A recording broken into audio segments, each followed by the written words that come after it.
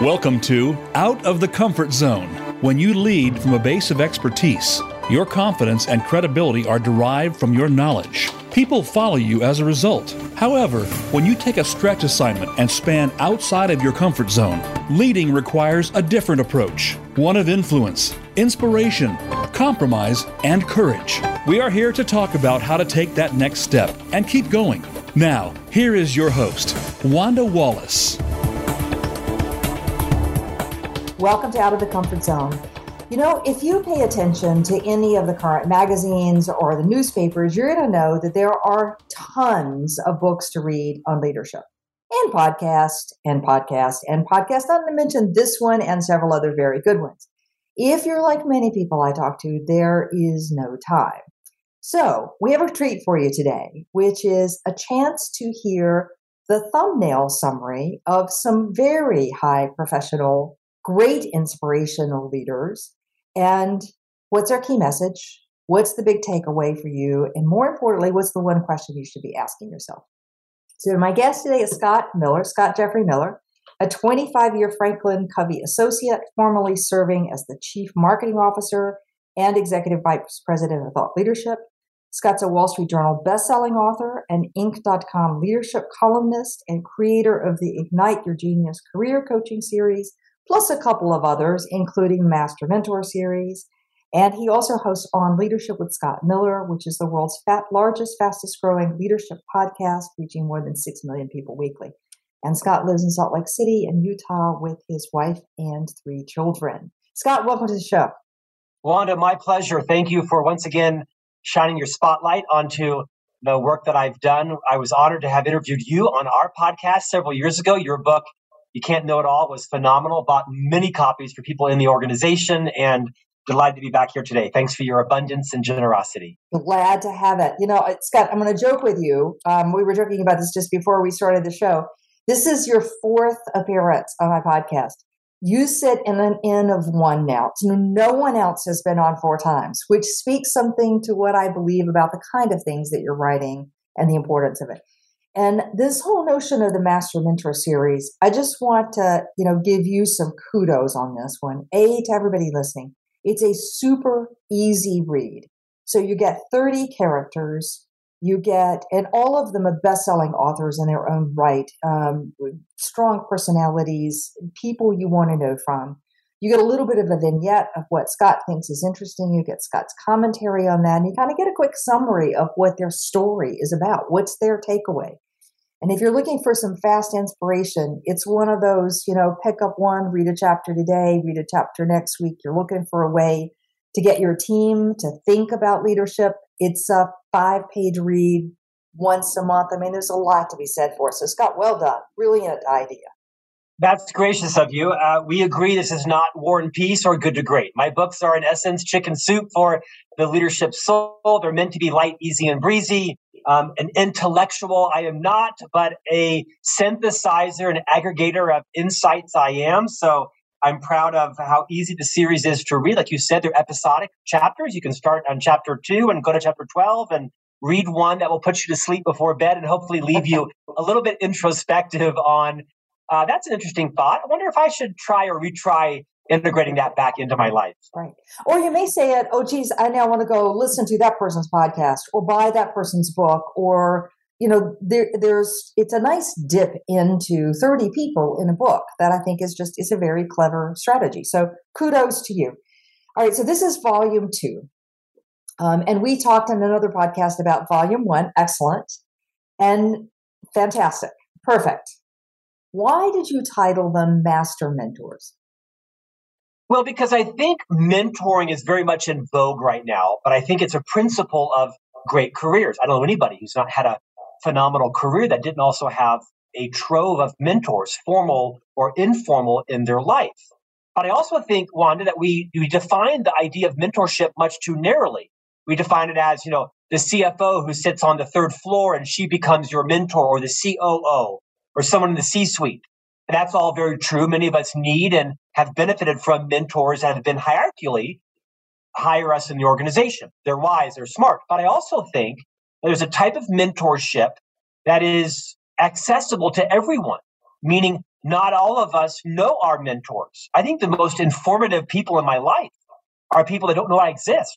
The most transformative mentors in my life are people who've written books, have podcasts, have TV programs. I go to conferences to see them speak, and they live their whole lives and don't even know that I exist. But I've been able to assimilate their wisdom and genius or mistakes into my own life. In fact, you're a mentor to me before I ever met you. I read your book, and it was very liberating that I can't become a genius in everything. I've got to have the maturity and the wisdom to hire smart people around me and ask smart questions and help to guide them.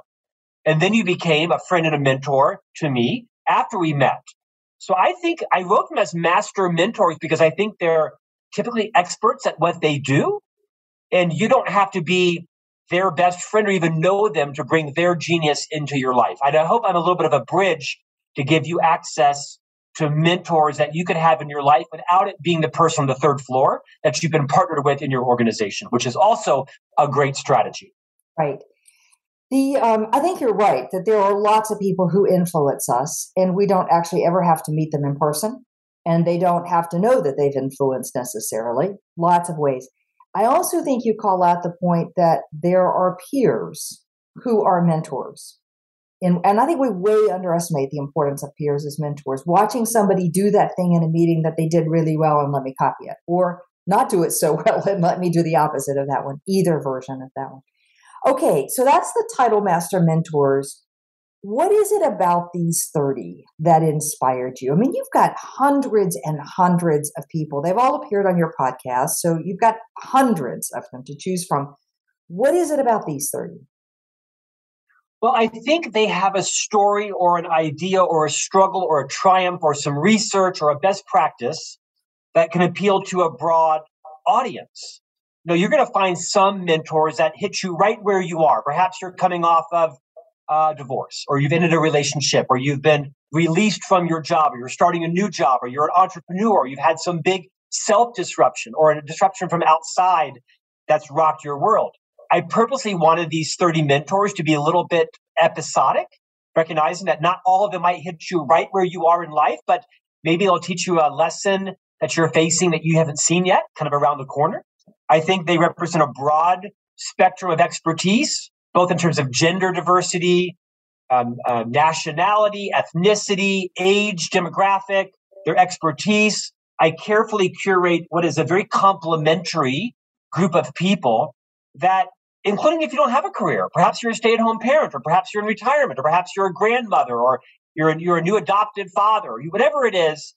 I think a lot of these principles actually complement each other, as do the people. In fact, you may remember I have a 10-year, 10-volume deal with HarperCollins. Master Mentors Volume 3 is in development right now. You very graciously agreed to let me feature you as one of the 30 in Volume 3. And I think your work is going to beautifully complement those of James Clear and Malcolm Gladwell and others that have agreed to be in. So I try to make it a broad but complementary sphere of 30 mentors. Okay, great. So do each of these people inspire you in some way? Is there a part of that as well? Yeah, that's probably the exact point, is that they said something that I thought was transformative. And maybe at first blush, it might seem elementary or even rudimentary, but oftentimes, Wanda, it was off the air. I know on your podcast, I'm sure some of the nuggets probably get delivered when you stop taping, and that 5 or 10 minutes afterwards, you probably think, oh, I wish you would have said that on air. Yeah. So yes, every one of them has inspired me, whether it was, Master Mentor number 31, Zafar Masood, a Pakistani banker who survived a commercial airline crash, like literally fell from the sky. Whether it's Bobby Herrera, right? A Mexican-born American veteran who became a very successful entrepreneur that had a life-changing experience early in his life. Perhaps we'll talk about it. But I think you're right. Every one of them did inspire me. But that isn't the only criteria. I want to be certain that someone else, the reader, the listener, will also be inspired by it in whatever role they are in currently in their life. Okay. All right. So inspiring in some capacity, a transformative message, transformative experience, broad range of people, personalities, nationalities, genders, every other component we would say, and can appeal to lots of people in lots of places in their life. I'm going to I'm going to pay you a compliment. You do something that no other podcast host does that I know of, and I've been on hundreds.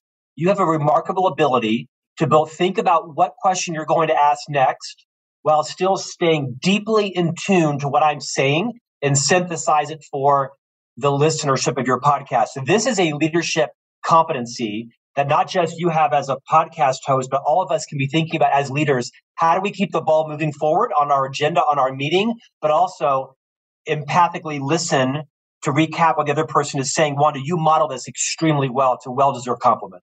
Thank you. Thank you, Scott. It's not easy. All right. Thank you. Now, I know a bunch of people have asked you this, and I know you've written about it in a couple of places.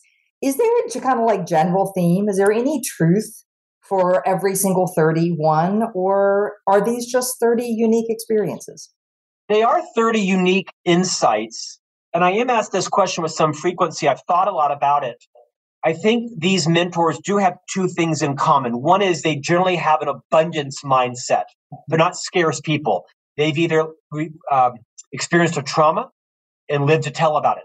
They've made major mistakes and they've written to talk about it. They've had wild success and they want others to experience the key principles of their own success. So one is they're very abundant in how they share their lessons in life. And number two is, honestly, I think they have an indefatigable work ethic. Well, no matter how successful or how many billions of dollars they've earned or how many businesses they've failed and relaunched, they really are hard workers. That doesn't mean that they work 100 hours a week or, have no life balance. But I generally find that these people have what I describe as a work ethic, a dogged determinism, a perseverance that separates them from others in their field. And that's why you know about them. And perhaps you don't know about someone equally as competent or successful. They're good at marketing. They're good at promotion. They're good at writing and launching, but they're also willing to get on 100 podcasts, no matter how big their brand is, and keep churning out the spotlight for their work. I find that to be admirable, that good old-fashioned hard work is still very relevant. Right. I think we're going to talk about this in a few minutes too, particularly around one of the mentors that I want to discuss. I think it's so hard when you're early in your career and you see somebody who's successful and who's doing it what seems like easily without any stress or effort, and underestimate what really goes on behind the scenes to deliver that performance that you're watching, or how much they've dedicated to get to that stage. I mean, I just think it's easy to overlook how hard that can be sometimes to get to that point. I think to your point, we all typically see the pivot, right? We see the inflection point. Right. You've got people like John Gray, Men Are From Mars, Women Are From Venus. You've got Jack Canfield from Chicken Soup for the Soul. You've got John Maxwell and many, Liz Wiseman and Kim Scott. You have these amazing Susan Cain from Quiet, right? And you've got these amazing speakers and authors and keynoters and coaches that have enormous fame and influence. And you would think that their wave would just be something they could ride on. But these people continue to buckle down and work super hard. And to your point earlier, you didn't see how many years it took for Liz Wiseman to gather all of her research. I think it was 18 years to then write and publish Multipliers, and another 10 years to write and publish Impact Players. So you're right. Overnight fame is usually either ill-gotten or fleeting. There's no such thing typically as overnight fame. It usually takes 20 years to become what we know as a big overnight sensation, right? Right. And then a lot of work. All right. So let's dive in and talk about a couple of these people. Let's start with Bobby Herrera. If you want to have tears, it's chapter 2. It's number 32 in the book. Oh my goodness, what a tearjerker story, but what a powerful message. So what did you learn from Bobby? This one might be a little longer. I'll be mindful to keep my story short. Bobby Herrera wrote a book that I think is a beautiful masterpiece. It's called The Gift of Struggle. Don't go buy Master Mentors. Go buy Bobby's book called The Gift of Struggle. It's a very short book. You can read it in an hour or less. In essence, Bobby, like I mentioned when I opened, was born in Mexico. His family immigrated to America, and he was Texan. He became a very successful entrepreneur. But he shares a story how in high school, he and his brother played high school football. And every Friday night when the high school football team would take the bus after they won or lost, they would stop at a restaurant and the entire team would get off the bus and go into the restaurant and eat, except for Bobby and his brother, because I believe there were 9 kids in the Herrera family, and there wasn't money for both football cleats and dinner on Friday night. Now, they weren't going to Ruth's Chris. My sense is they were going to the Sizzler, but still, there was no money for that. So one particular night, one of the teammates' fathers, a very successful, wealthy businessman, reboarded the bus and walked back. And I can't share the story without getting emotional. Walked back to the back of the bus. I know, walked back to the back of the bus and said to Bobby and his high school brother, I'd like for you to be my guest at dinner tonight. I'm going to pay. No one needs to know. No one will know. In exchange, I want you to someday in the future pay this forward.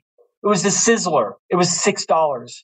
And Bobby said it was the first time ever in his life that he felt seen by someone else. Bobby couldn't see tomorrow in front of him. 11th grade, he never felt seen by anyone. He goes on to have this amazing career, becomes a veteran in the Army, opens a successful business, and 30 years later, Bobby Herrera writes the book, The Gift of Struggle. He finds this gentleman named Harold Teague. 30 years later, he invites him to come to his book launch. Harold flies in. Everyone gives him a standing ovation. Harold flies back home and calls him up the next day and says, basically, I remember that day in the bus. I had no idea the impact that had on you. It just is the insight, and you and I are both emotional listening to this, because you never know the power you have to make someone else feel seen. It might be you putting your hand on their shoulder and complimenting them on how hard they work, or talking about how much you appreciate their dedication to their family, or the fact that they're maybe, like me, they're overcoming a stutter. I have a lifelong stutter. It's a very debilitating speech impediment that has dogged me my entire life. And I had someone once in college who said to me, you know, Scott, you're a really good communicator, which was a joke because I'm a lifelong stutterer, speech therapist and speech pathology, and braces 4 times and headgears and retainers, you name it. You never know when you could make someone else feel seen. And that's the essence of the story by Bobby Herrera's book, The Gift of Struggle. I think we way underestimate how many people feel like Bobby, and what little act we could take that make people feel seen. And you're right, I do get emotional about it. Your vulnerability is really validating. And we also, Wanda, we can name those people who made us feel seen in our life as well. And now for the little power or the immense power we have, whether it's positional power, principle-centered power, confidence-based power, go tap on some people and make sure they feel seen by you. Well, I think there's a message in it, especially for leaders. Don't assume everybody who's working underneath you is feeling seen. Well said. Go check it out. So the question I want you to take away from the Bobby story is, who will you help feel seen today? And that's a pretty powerful question to evaluate the success of your day by. Okay, let's turn to a less emotional story so I can get rid of the tears in my eyes. Tashi. Tell us about Tashi. 2 forms of self-awareness. I love this. Yeah, so Tasha Eurich is a psychologist. She wrote a very famous book called Insight. I think it's one of the best books written about self-awareness that's out there. Tasha Eurich, E-U-R-I-C-H. I'll tell you, first of all, self-awareness is, I think, the fundamental reason why most people lose their jobs outside of economic downturns or economic right sizing, is because most of us don't know what it's like to work with us. We don't really know what it's like to be in a Zoom call with us or be the interviewee on a podcast. Most of us don't know what it's like to manage a project with us or be in a budgeting meeting. And I think Tasha writes this beautiful book around building our self-awareness. You have to read my story to understand the 2 types of self-awareness, kind of internal and external, how we see ourselves and how others see us, because they're very rarely congruent. Right. Mm-hmm. But the chapter really is about just becoming much more self-aware on what it's like to be married to you, what it's like to attend an HOA meeting with you, what it's like to go to church or synagogue or a mosque with you, what it's like to be parented by you.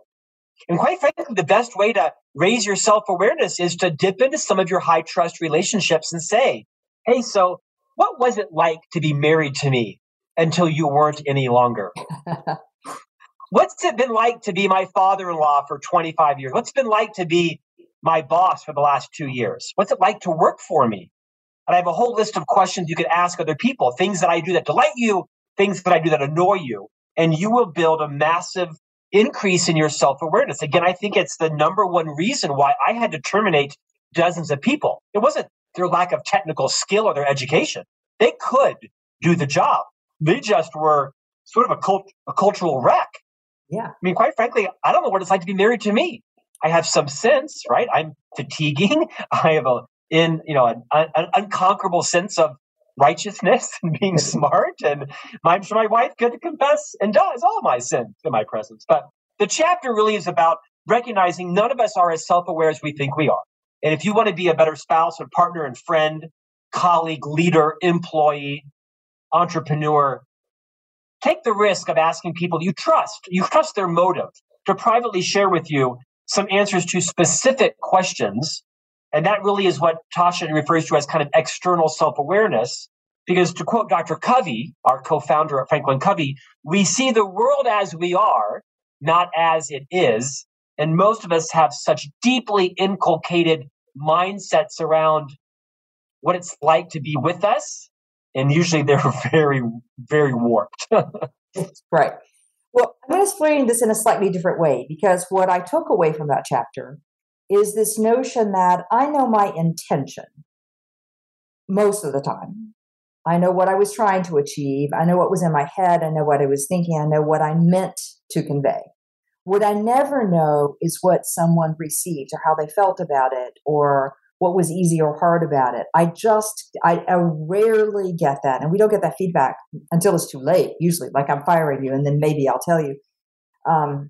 So, if you're sitting there saying, geez, I really wish I had great feedback, I have to tell you that set of questions that you have there, if anybody had the courage to go and have those conversations, there's like 10 or 15 of them. What do I do that you love? What do I do that annoys you? What do I do that makes life hard for you? What do I do that makes life easier for you? There's just a lovely set of questions. If you had that intense conversation with somebody in your organization you trust, I promise you're going to come away with better feedback than you'll get on any other occasion. And your influence, your power, your credibility, your trusted brand will exponentiate. Again, the questions are light. They're not research-based. I meant them just to be fairly conversational. But to your point, if you express the vulnerability and even the confidence to ask some of these questions, you'll learn a tremendous amount on the areas that you could improve upon, which will absolutely expand your circle of influence, your sphere of influence inside not just your professional life, but also your personal life. I'm not sure I wrote about this, but there's two ladies that I see that walk around our block every morning at 5 o'clock in the morning. They're probably in their late 50s, 60s, about my age. And one of them, I kind of watch, one of them, like when they wrap the block, the one of them talks the entire time for all 6 laps, every morning. And I just wonder if her walking partner has ever said to her, can I just say 2 things on the walk, right? I mean, I've kind of watched them, and I'm sure that one person loves talking, has no idea that she talks 99% of the time. I kind of want to just tap on her shoulder and say, have you given her 75 feet to actually share what happened in her life last night? I bet you she'd love to, right? I'm sure I don't know what's going on there. Maybe it's maybe she's her therapist. I don't know. I think she is her therapist, just not formally.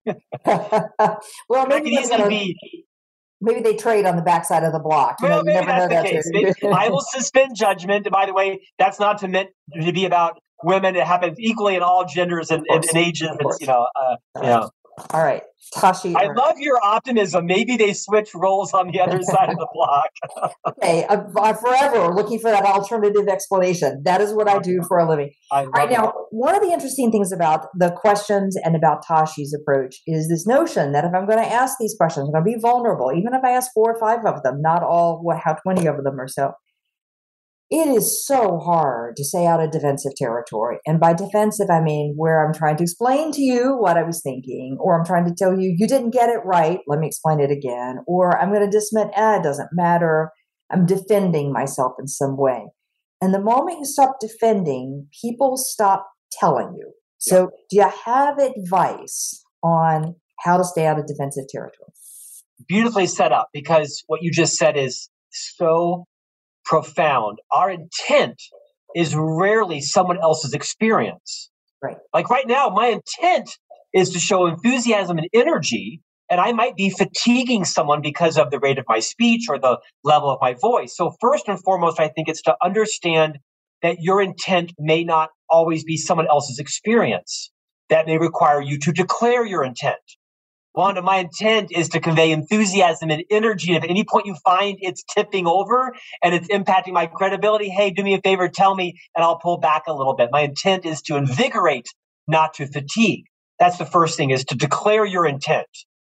Secondly, I think is to ask those questions in an open-hearted way. And when someone does give you feedback, to your point, do not refute, dismiss, disregard. Just sit and listen. If you have to physically close your lips to prevent yourself from saying, yeah, but Jim just drives me crazy in the meetings, or, oh yeah, but I was super late that day. Because like you said, as soon as you start to dismiss their feedback, they're getting burned and they're never going to come back and do it again. Yeah.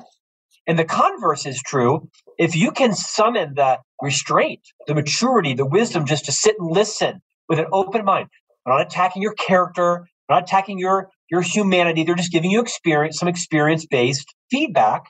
You could, I think, say, gosh, that took a lot of courage. Thank you for sharing that. Or, gosh, that's kind of harsh. Thank you for saying it in a way that was a little genteel. I'm kind of wounded right now. Give me 5 seconds. I'll come around, or 10 seconds, or a day. I'll come around. Just, a little bit of levity can go a long way. And then when you come around, 5 seconds, 10 minutes, one day, say, can I just pay you a compliment? Thank you for caring enough about me to move outside of your comfort zone and share that courageous feedback. It's super helpful. I've digested it. Hey, can I ask you a couple of questions? When I do that, what do you think's going on with me? Do I seem insecure? Do I seem jealous? Am I in over my head? Am I super competitive? Because my intent is not to offend or dismiss. You get the point, right? Is I think without it being reactionary, you could ask some more questions. When you see me do that, when does it happen? How often do I do that? I know you're not a psychiatrist, but could you tell me, what do you think's going on with me?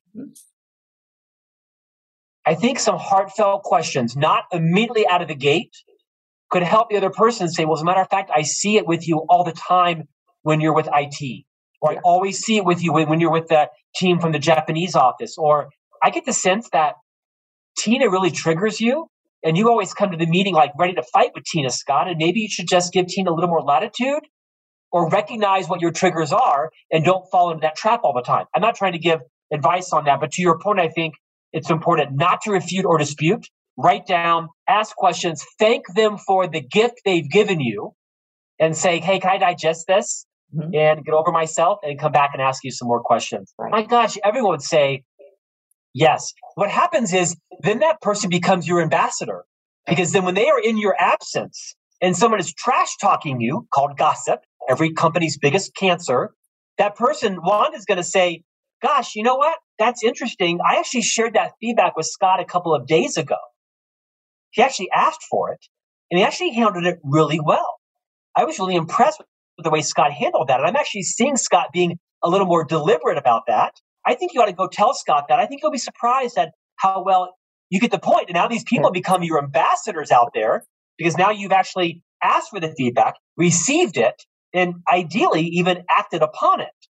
Says easy, does hard, but this can be transformative for your brand personally and professionally. I agree with you. I think there are two parts of this that are absolutely mandatory. One is don't say anything other than thank you, followed by I need to think about this in whatever form you want to say. No questions, no give me an example, no nothing. Because when you create that space and then come back sometime later to say, hey, can we talk more about this? You've lost the defensive part. That's a really, really important point. Beautifully said. Okay, great section of the questions in there. And the question coming out of Tashi's chapter is, do you have the courage to ask others to shine a light on your blind spots? I think that's a really important one. Colin Cowie, re-earning the client every day.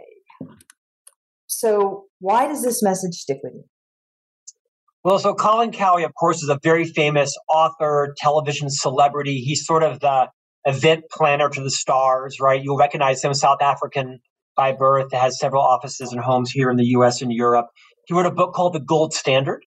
Mm-hmm. And in essence, it's the culmination of all of his life lessons of becoming arguably the most famous event planner in the world, whether it be state dinners or Oprah's, legends of the ball to celebrity events to just, corporate events as well. You don't have to be a billionaire to hire Colin Cowie. It helps, but you don't have to be. Anyway, he shares so many insights that service is the new luxury. Service.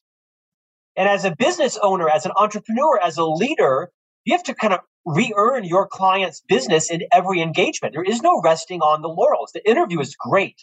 Highly encourage people to actually watch and listen to his podcast interview with me. But the big idea here is that you don't have the right to exist as a business owner. You have to re-earn it in every experience, like you, right? I mean, how you follow up, how you prospect, how you deliver value to your clients, and how they refer you into others, and how you treat them is your brand. And so he shares lots of examples. I mean, this is a guy who has a multi-million-dollar event business across the globe, right? If you're a Saudi sheikh and your daughter is getting married and the budget is $100 million and you're flying in 70 camels, then Colin Cowie rents the 747s and brings them in from Kuwait. If there's a shortage of camels in Saudi Arabia, there probably isn't. You get the point. It's outrageous stuff you can't relate to. And then there is like practical stuff, as in when a couple is getting married and their budget's, $50,000 for their wedding, whatever their budget is, a more relatable budget. And they're coming in for a first time meeting. Colin has an employee that's looked at their photographs online, social media, whatever-wise, and they visually identify them a block away. And they radio in, and as soon as the couple walks to the door, they greet them, Scott and Wanda, welcome to our office. And they open the door, they walk in, they serve them, a very similar type of experience that couple will get at their wedding. And so just small things that whenever someone has an inbound email or phone call inquiry over the weekend when the offices aren't being answered, I believe they have a 2-hour rule that person has gotten back to within 2 hours, no matter what hour of the day it came in, that they realize that 90+% of all deals are closed by the first vendor that got back in touch with the person. This is a man who has success that is unrelatable, but man, he has it dialed in on the small things, recognizing that service is the new luxury in every business. Great book, The Gold Standard. Gold Standard. I think it sets a nice point of all the things we should be thinking about in the people that we're serving. Okay? And I'm going to make an interesting spin on this one, because while it's from Colin's point of view and from your chapter, it's about serving the client, the customer. But I don't see why we don't take that same mentality and turn it onto our employees.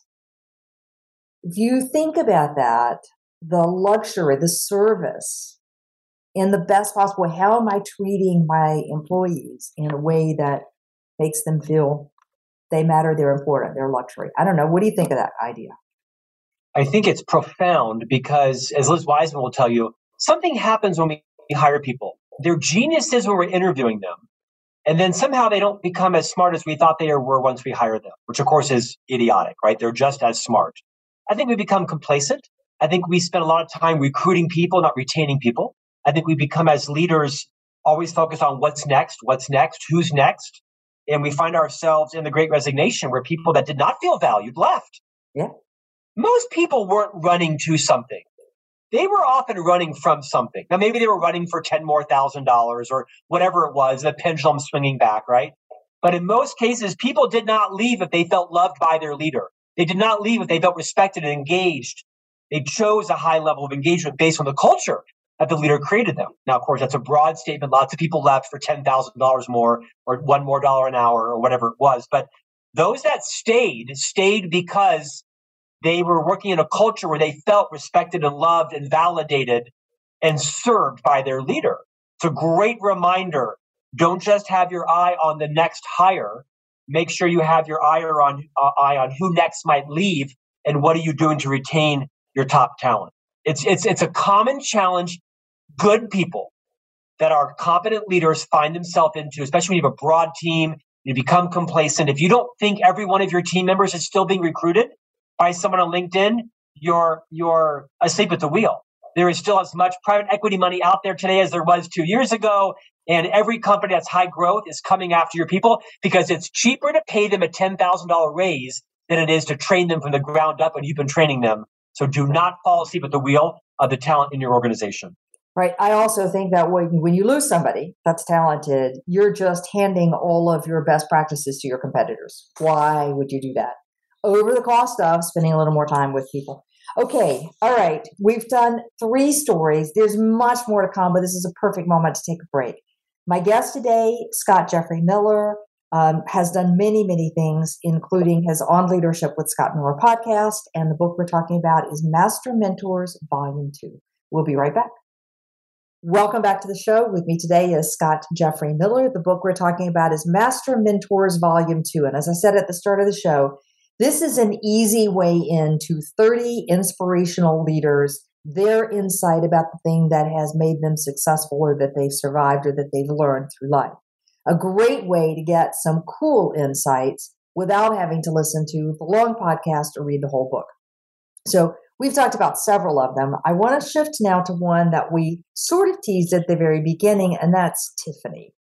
Master Mentor number 37. Tell us the story about her, about hard work.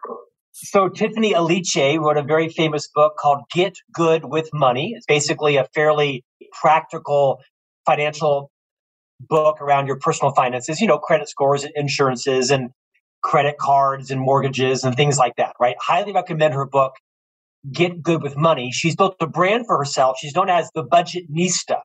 Now, Tiffany is, I believe, Nigerian by birth, American by citizenship, and her book is not exclusively aimed at financial challenges that Black Americans face. I learned a lot from it, but she'll readily acknowledge that she does tend to have a voice for the minority community. But what I wrote about in the book has nothing to do with personal finance, because I think Tiffany is a master at reclarifying the point that you and I made earlier about there's no such thing as overnight success. Ask, Jennifer Lopez, ask Bjorn Borg, ask, any opera singer, how long it took for them to burst onto the Met stage. They'll say, 30 years, right? I mean, what we generally see is people at their inflection point. We see them when they become what we think is an overnight sensation. There's no such thing. Tiffany Aliche spent over a decade building a opt-in database through a newsletter and a blog and a podcast when it came time to launch her book on, by the way, a topic that's fairly saturated, right? Susie Orman and Gene Chatsky and many other people, Dave Ramsey. I mean, how many ways are there to manage your credit score? But her book became a bestseller because she'd built this community, this posse of people that had opted in nearly a decade of writing blogs every week, week in, week out, never missing one. And for people who know who Tiffany Aliche is as the Budgetnista, I mean, it helps to have a great book. It helps to have a great book cover. It helps to have a fun moniker like the Budgetnista. That's not why her book sold so well. It's not why she has a Netflix series coming out. It's because she did the painstaking work of a decade of building this brand and this business very silently and quietly. And then when it was time to launch, she had a built-in network for her. And I think a lot of us forget, that took a decade for most people to break out. If you look at Harrison Ford and look at Ben Affleck and all the screenplays and movies they taped and things that did not go well, most of your Hollywood celebrities that are household names, you have no idea. Matthew McConaughey is a friend of mine. I mean, you look at his track record of all the parts he tried out for, or sitcoms that never got released, or movies that got half produced and the budget ran out and was never released. I mean, imagine taping a movie for a year, never got released. Don't forget, the road to success is typically paved with lots of mistakes, lots of failures, and a lot of building your brand. So when it does become your moment, you've got it there to work with. Right. Everybody who writes book who's not written a book before way underestimates. You've written about this, Scott, and talked about it. Way underestimates. It's not because the book is clever. It's because you've got a following and a market that's ready to buy you. And I just want you to think about 10 years every week, writing a blog every week, figuring out what works, what doesn't, but sticking with it and not giving up. Like that's work ethic. Yeah. All right, let's move to another one. Julian Treasurer, number 42, listening style. Explain what this means and why does this matter? Yeah, so this one is draws from a Brit. His name is Julian Treasure. He has a very famous series of TED Talks. Just Google TED Talk Julian Treasure, and he's got a couple 100 million views. He's a fairly understated guy. And in essence, the insight is, as a communicator, I think a lot of us put a disproportionate effort into our tone, our rate, our pitch, our voice inflection, our charisma, our personality, and our delivery, which are important things, being an influential communicator. Like me, most of you, admit it or not, are probably always in selling mode, persuasion mode, or influence mode. My wife says I never step out of influence mode. And what I learned from Julian is too few of us put enough emphasis on understanding how the other person listens. I think most of our default communication styles are the way we like to receive information. I like people who are loud and energetic. That's how I speak. That's how I like to listen to people who speak. But not everyone enjoys my level of energy and voice level. So what Julian really teaches is to listen to the listening. If you want to become a more influential communicator, better understand how other people listen and perhaps vary the way in which you deliver your message to hit all the audiences. Now, that's, at some point, it might become a little bit complicated and convoluted. But the big idea here, the transformational insight, is to ask yourself, have I paid the price? Have I taken a step back?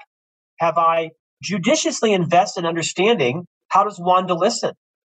Does Wanda like to listen to my voice a little softer and slower like this? And perhaps Wanda right now is liking me for the first time because I'm not always in attack mode because my natural voice level is up here. This is very natural for me, and arguably half the audience is feeling quite pummeled by me.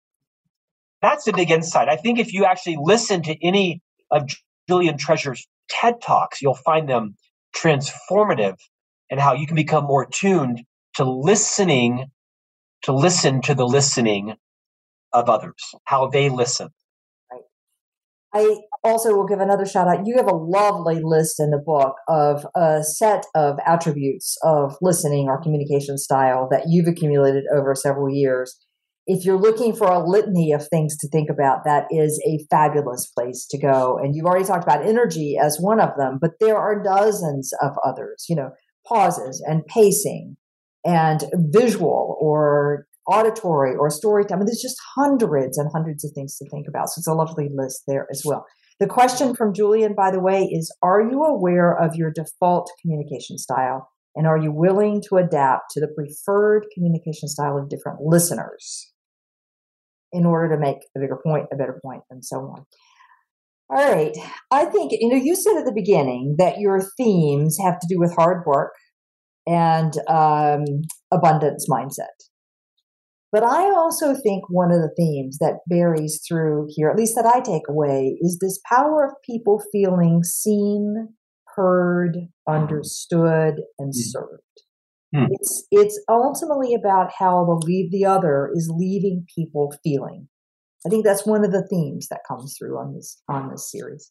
All right. Well, in that thing, one of the other ones I want to talk about is, you want to make a comment, Scott? Let me not cut you off.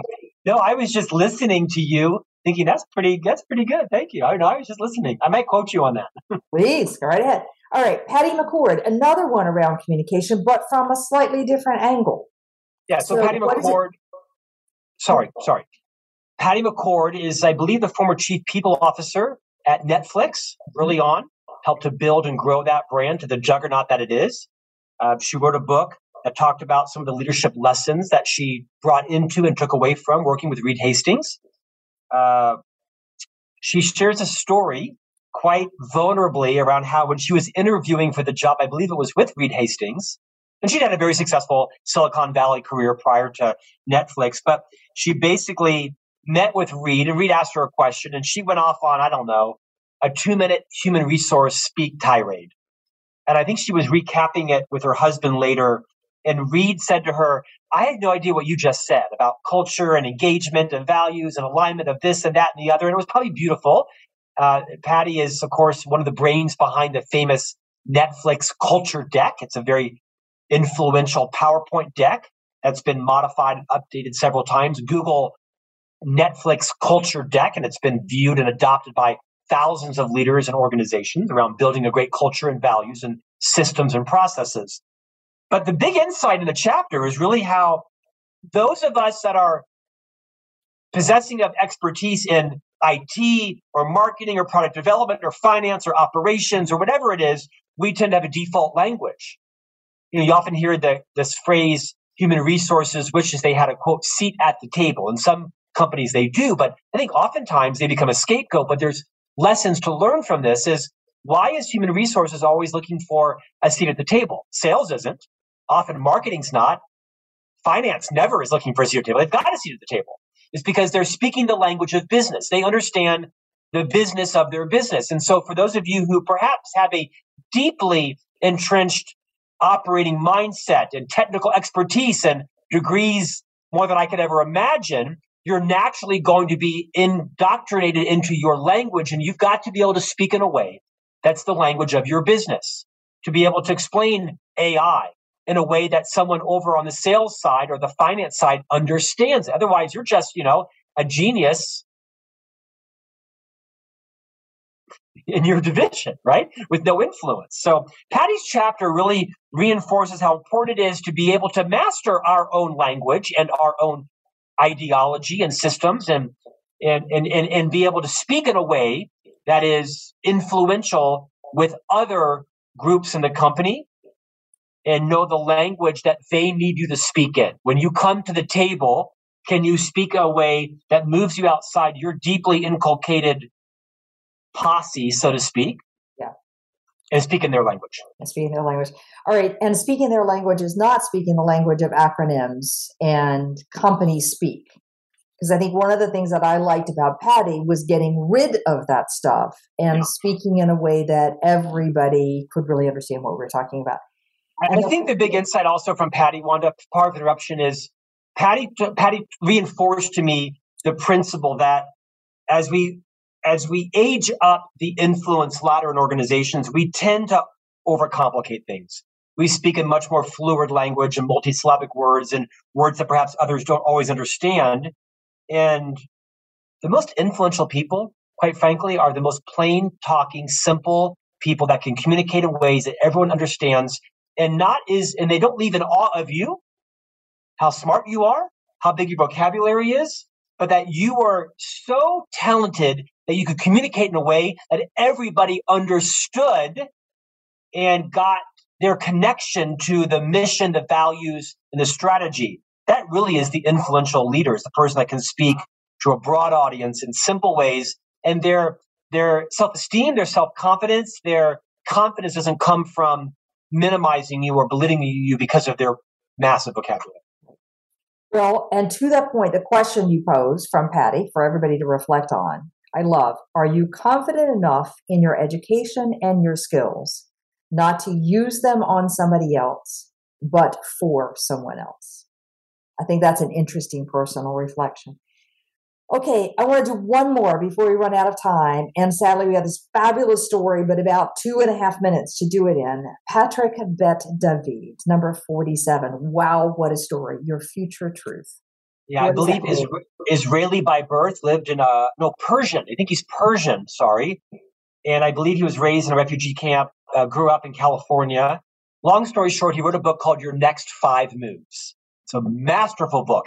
Highly recommend the book, Your Next 5 Moves. It has a chess metaphor. I don't think most of us think past our next move or even our current move. But he's teaching you to think strategically about your career, about your brand, about your strategy. And one concept that I wrote about is he shares this idea of speaking in your future truth, which I love. There's a fine line between being a pathological liar and speaking in your future truth. And you got to find that right line for you. Are you a best-selling author? Maybe you're a month away from that. Are you, on your way to your first $1 million client? Are you hosting, the largest blog in your space? There's a fine line between it being not true and it to be soon true. And if you speak in your future truth in a way that deeply, I'll use the term again, inculcates your mindset, your belief system that, yeah, I am a best-selling author. It might be happening next month, but I'm on my way to that. I think it can be powerful in having your mindset influence your behaviors, and your behaviors then influence your outcomes. Speak in your future truth. Your future truth. That is thinking about the future truth. And I think you're right. It's really important to make sure that there's actions to move to that future truth, not just a grand idea that someday you're going to be a best-selling author, but you haven't started writing yet. Right. Okay. Awesome.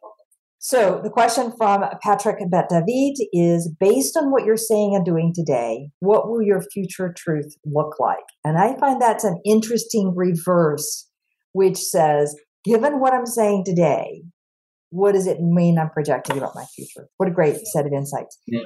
Scott, we could go on because there are others that I love, like the Guy Kawasaki story, I think is fabulous. The Sean Covey story taught me something. There's 30 of these, and we've just dipped into it. So thank you. And I think inspirational. I think the questions that each of these chapters pose are really good self-reflections as you're thinking about end of year, as you're thinking about your next step, as you're thinking about your growth. I think there's a lot of opportunity in that. So Scott, thank you. I want to thank you. I look forward to including you as one of the 30 master mentors in the 3rd volume out in the fall of 2023. All right. Fabulous. Thank you, Scott. And if you've enjoyed this episode, please like us on your favorite podcast. If you want to know more about how to apply these, check out our subscription service at outofthecomfortzone.com. And otherwise, we'll see you next week for another episode.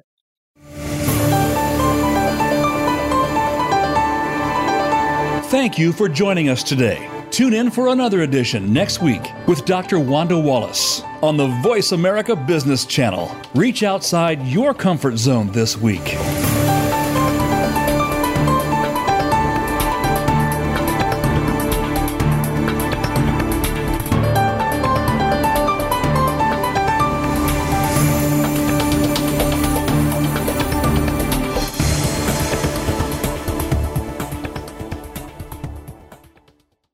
This is Wanda Wallace, host of Out of the Comfort Zone.